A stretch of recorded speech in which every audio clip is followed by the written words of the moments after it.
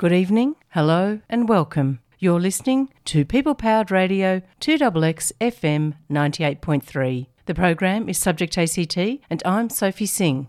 It's wonderful to have your company. On Subject ACT tonight, I'm talking with Sister Jane Keogh. Jane's a long-term activist supporting many of the men who've been trapped on Manus Island or now in Port Moresby under Australia's offshore detention regime. Jane, thanks for coming back onto Subject ACT. You're welcome, Sophie. Jane, how many men still remain in PNG under Australia's offshore regime? And are they all now in Port Moresby? Mostly they're in Port Moresby. There's about 230 men still there. There are a few in Manus. I'm not sure how many, 2, 3. Okay. Some of them, of course, have children there and have family. And I'm not sure how many exactly. One's in the jail in Manus, and I think 1 or maybe 2 are living in community on Manus. Okay. What's the status of the 230 men that are still in PNG? Have they all been recognised as refugees? Are some waiting for settlement in the US? What's their status? Well, the situation is there are 50 already approved to go to the US months and months and months ago and are waiting to go. And they've not heard anything? Never heard, don't know what's happening, no sign if they're going to hear. We heard that it was all going to be over by December. The US was there recently and then they left. So we don't know. There are another 30 or so who have been interviewed and are waiting on a rejection or an acceptance. And they're in limbo because they can't do anything else. You can't apply to Canada, you can't do anything until you have a rejection from the US or acceptance. Okay. The few lately that have received answers over the last couple of weeks, there's probably 5 or 6, they've all been negative, they've all been no. From the US? From the US. Okay. There's a special case of the 50 who are in Bamana. They were negative. There are 10 who are so ill that doesn't matter what happens, they're not going to be able to fly. They're so bad.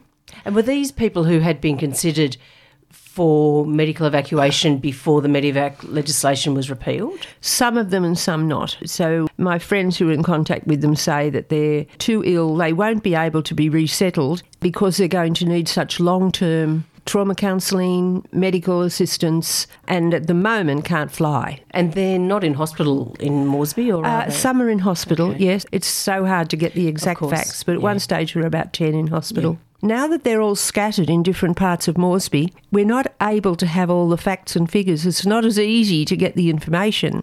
Was it the case when they were first taken from Manus and moved to Port Moresby that they were all in that same hotel? They were all in about 3 hotels. Right. There was one hotel where all the people were waiting for medical. Right. And I have one friend who was in a motel in Moresby when I first visited at the beginning of 2017 and was still there before they were moved into different accommodation, 2 years in one motel room with no money. You know, no way to get out, no way to get a taxi out because you can't just walk the streets. It's a long time in a motel room. Yes.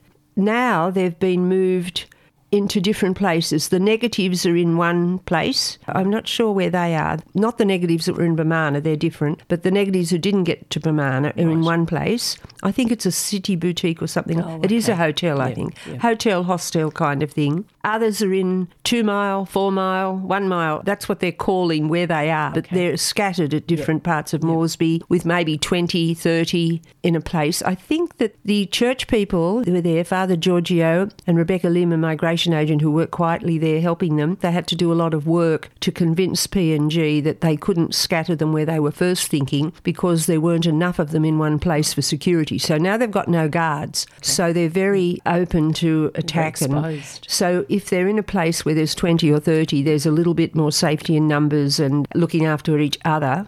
Some of them are trying to get jobs and things. I mean, the pay is so minimal, like a couple of dollars an hour or $1 an hour or something. And also, because they're not local, people don't favour them to have the jobs. And also, some of them are too sick. And if they have a job, how do they get there? One man whom we support here, he's been living on his own. He got out before they were actually put in a place. But because he went out on his own, they don't supply him even with food. So we've been supplying him with everything he needs to live on. But he actually went and got a job in a hotel because he speaks the language. He's learnt the native language. And he was there for a while and they paid him his taxi fare to get there, but they didn't pay him any money. But he didn't care because he became supervisor of orders in one of the top hotels in Moresby. But then there was quite a bit of racism, not so much from the natives but from visitors and other ethnic groups there, and he couldn't cope with it anymore. And now he's working on a fishing boat that takes tourists out. Again, he's not paid anything, but it's keeping his mind, it's keeping him. He had suicidal ideation.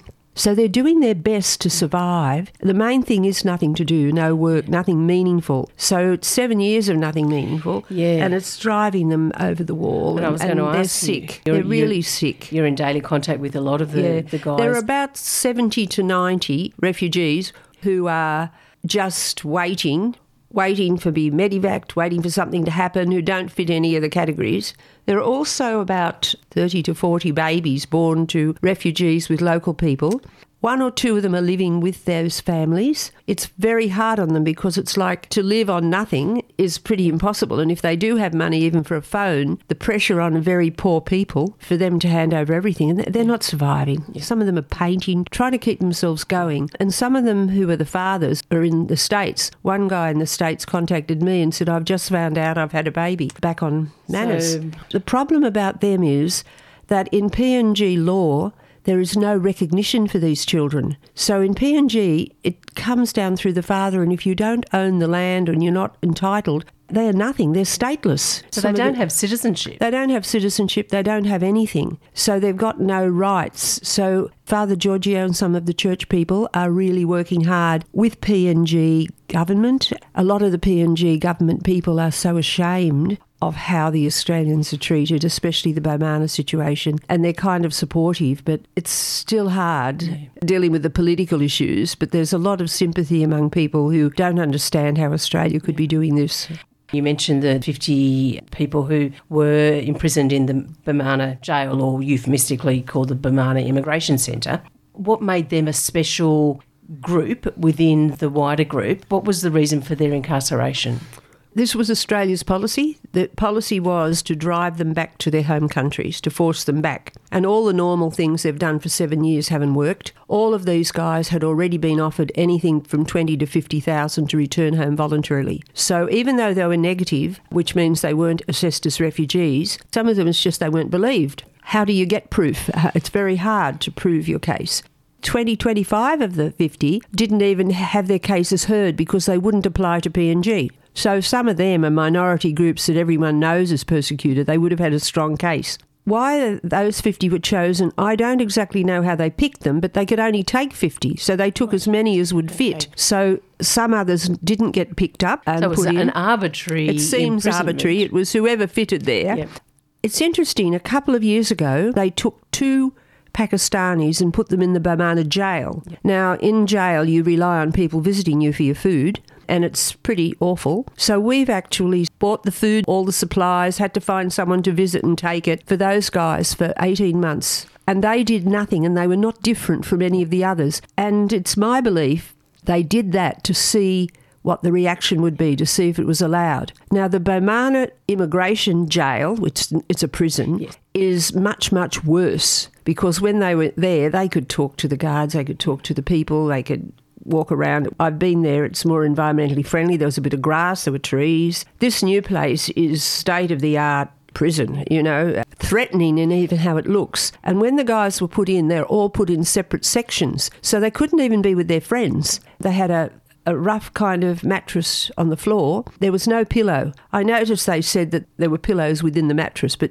they weren't really. So that's all they had. They had no phone, they had no board games, they had nothing they were allowed to do. They were completely like you torture people. You put them in an isolation, you don't let them have access to doctors, to lawyers, to friends, to family. Some of them had families who just hadn't heard from them. Imagine the worry of families in their home country that suddenly get no news. What is happening? It was quite horrific. Most of the men lost anything between 10 and 20. One guy lost 20 kilos, 164 days altogether. And I did read that the last 18 men have now been released from Bomana on the basis that they've signed an agreement to return to their country of origin.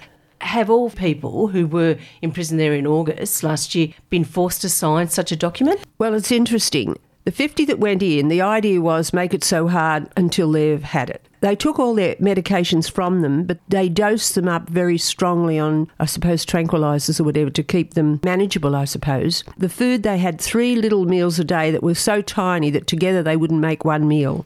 That's why they lost all the weight. So the torture was so bad. Some of them started to sign and come out, and a lot of them are Iranian, and a lot of them are Awazis or Kurds, the persecuted minority. So the ones who were in Bomana, a lot of them, remember, hadn't even had their cases heard. Some of them started to sign and our hearts sank. We thought, oh, what is happening? But then what started to happen is that the UNHCR stepped in. And I think what was recognised as the stories of the actual torture and the effect, I don't think they were able to shave in there. I'm not sure about that. But seeing pictures of them, their hair is woolly and wild, their beards are long, they gaze up into the sky, their eyes are empty. They're like people coming out of a torture place. So UNHCR stepped in. They must have had the approval of the Australian government because they weren't allowed to have access before. So suddenly the UNHCR are talking to these guys who have signed to say they will return to their country and have been offered something 20, 30,000. The guys were not willing to talk about what happened in case the money was withdrawn or they were put back in Bomana. They didn't want to go back in. Sure. That was the major thing. The people they signed to come out was Australia. So here they are, the PNG. Australian Border Force. If they change their mind after they come out, I don't think Australia can deport them from another country if they now say, no, I don't want to go. The word is really that PNG doesn't want all this. They don't want them tortured. So PNG don't want to deport them. So it became clear to us that really they're not going to go voluntarily and they're not going to be deported. So it was very hard to get a word in because there was no hidden phones. It was really bad. But of course there are locals who work there. So somebody did find somebody and we got word into them and started saying, come out. So once that happened, they started coming out. But then, even though they said they'd come out, there wasn't enough room for where they were going to put them. So they weren't allowed out straight away. So eventually of the 53 or something, they were all out except 18. And these 18 hadn't signed. So at this stage, I think through pressure from the church and through pressure for some people in PNG, they negotiated with the UNHCR and PNG, and those 18 were allowed out, but they had refused to sign. They wouldn't sign. Okay. So they came out on the guarantee that they would accept to be enrolled in the US process. Oh, okay. So the last 18 have not signed to go back, and they're a bit vulnerable because if they don't comply now with what's happening, they could be put back in Bomana. So UNHCR is working with all of those 50 because what it's seen internationally is if they weren't refugees before, they are now. Yep. They are refugees from Australia. Yes. They're refugees from being tortured. Yep. So now I don't think they are changing their status from not being a refugee to being a refugee. But other countries in the world understand the situation. And I think UNHCR is working very hard to find resettlement options. It seems to me that the first option is that, especially these last 18, that they will all go through the American interviews. On the basis of what happens with America, half of them might pass and half of them might fail. But however, that's what they've got to do first. The others, UNHCR is trying to find a place for them somewhere. There was one man who was in Canada within 2 weeks of getting out. He was an older man, not well. I don't know how that happened. They're all very quiet because they don't want to make a fuss about it in case it draws attention and it stops. But some of them have been offered places in other countries slowly. So UNHCR now are dealing with all 50 who were in Bomana. And the fact that the agreement to return to their home country was one that they signed with Australia, and Australia has funded and built and maintains the Bomana Immigration Centre, really puts such a lie to the continuing statements that it's all PNG's concern. PNG can't do anything without Australia. Australia planned it, Australia initiated, Australia paid it, Australia prepared it. It's Australia. If you've just tuned in, you're listening to me, Sophie Singh, and the program is Subject ACT on your people-powered radio, 2XX FM 98.3. Tonight, I'm talking with Sister Jane Keogh about the situation facing the remaining men being held in Papua New Guinea under Australia's refugee regime. Jane, can we shift our focus to the people that have been medically evacuated to Australia from PNG and Nauru under the Medevac laws?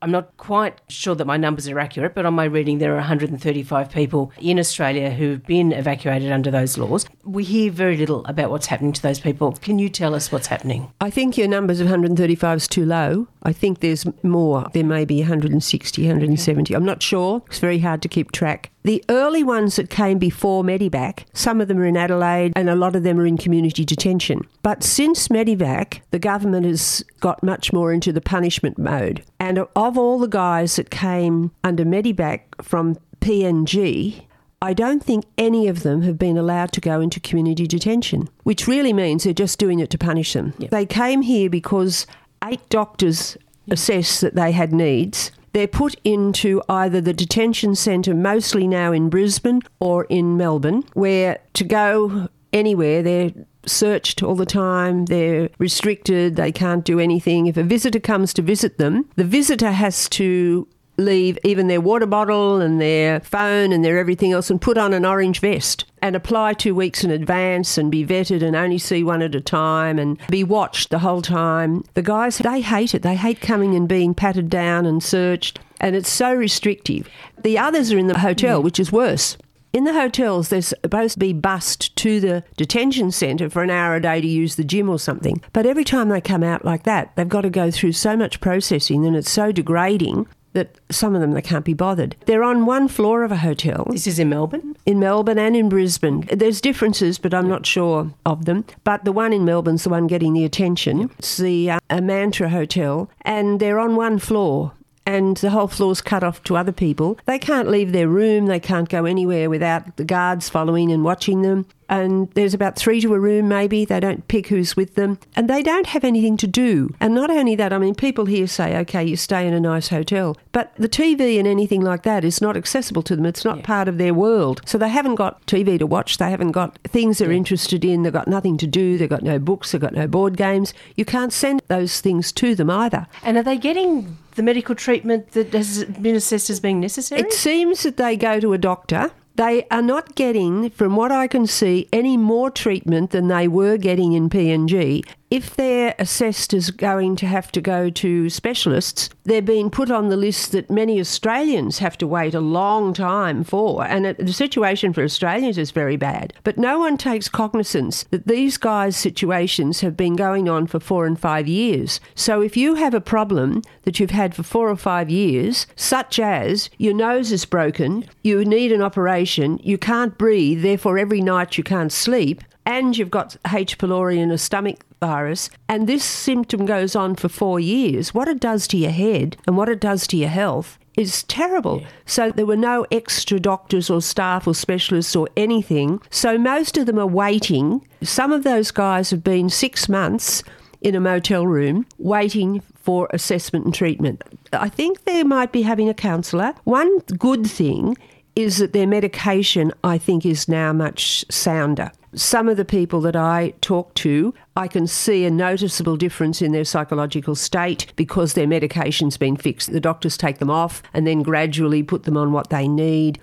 But it doesn't cater for all the problems. For example, one guy, he has H. pylori, which is like a stomach ulcer thing that's supposed to be treated by antibiotics, but it's very difficult to do because many antibiotic strains don't work. So in Australia, if you have it, you have to go regularly to the doctor. The doctor has to really be clever to try this, try that, and eventually maybe 2 months or something or 3 months, you usually get out of it. The guys that have had this in Moresby, they were given too many of too anything and they never worked. It only made them worse. So they've come here and whatever count they do, their scores on the H. pylori are very high. When they get very high, they can see the antibiotics are going to work and they need something else. But they can't have that because they've got to wait for 3 months or something for the specialist. And while they're waiting, they see that this is cancerous. That if you live at a level of H. pylori of this kind of stomach ulcer for this time, one guy I know sent all his results to his brother overseas in his home country who's a doctor. Their whole family is worried because every sign is there that he's going to get cancer if he hasn't got it already. And the other thing about the guys is the dental thing, because when they made the arrangement with the medical team, IHMS, they had certain things they were allowed to do. For example, they were allowed 2 visits to the dentist. They can have basic stuff but no deep stuff, no extra anything. So if you're tooth aching and just filling it doesn't work, they take the tooth out. And this is common. Lots of them have this. One man has only been able to drink through a straw for 2 years. My friend that I know has 8 rotten teeth. They can't take 8 teeth out. He's had his 2 visits to the dentist. All they've done is assess what's wrong. But they won't treat him. We tried to get permission. We found a dentist outside who would treat it just for cost. We found people who will fund it. So we have to apply, and we have applied for him to come out to go to the dentist. So they tell us that we're going to have to pay for the guards to go with him for a day and take him there and take him back, and the transport and all associated costs and the full dental, but they still haven't given permission. So he's been here maybe 2 months. He cannot eat solids. And what's more, because he can't eat properly, the H. pylori that he's got is further exacerbated, and he's really sick. And it does seem just sheer punishment. It's sheer punishment. It's sheer punishment. Have any of the people who have been medically evacuated been sent back to either PNG or Nauru? No. Jane, we've seen the response by Australians, and a very generous response, in the aftermath of the terrible bushfires. Why do you think we don't see that same generosity to the people in need who sought our protection? I think because the government has succeeded in isolating the men and their reality and their stories. Many Australians still think of these refugees as being very unlike them. They think of them as like very poor, impoverished people living in a little village and coming here to get money. Now, the government has put a lot of time and effort and money into building that myth. And also because of the press, which working with the government, the lies have been told so often that people believe it. And so they don't realise that these people are doctors, they're lawyers, they're business people, they're sons. So the people who have all the understanding and sympathy are people who've got to know them. And when you get to know them and you see them, they are like us. So your heart goes out to them. But most Australians haven't got that opportunity. And when you try to get some kind of media coverage, it's so impossible to get the stories. People would not believe how people were treated in Bomana. People came out of Bomana like our Australian soldiers came out of Japanese war camps. And we are doing it. And people say to me, oh, I didn't know. But then they brush it off because they can't handle it. The government here has made it so difficult for people who are struggling, who are trying to go to uni, education's not free. Everybody is fighting to survive, except the top 10%. And then there's the middle people who are trying so hard to not slip into the have-nots that they're not voting for things that will help have-nots. So I said to someone that I know who doesn't have any sympathy for refugees, I said, this had happened to you. You would have been the first one on the boat. They don't think of it like that. They don't think of that as having a go. And I think the effect is that what we're left with is a divided society. Yes. Jane, thank you for coming in and speaking with me today. I've really appreciated it, and it's been great to talk to you. Well, thanks very much, Sophie. Thank you.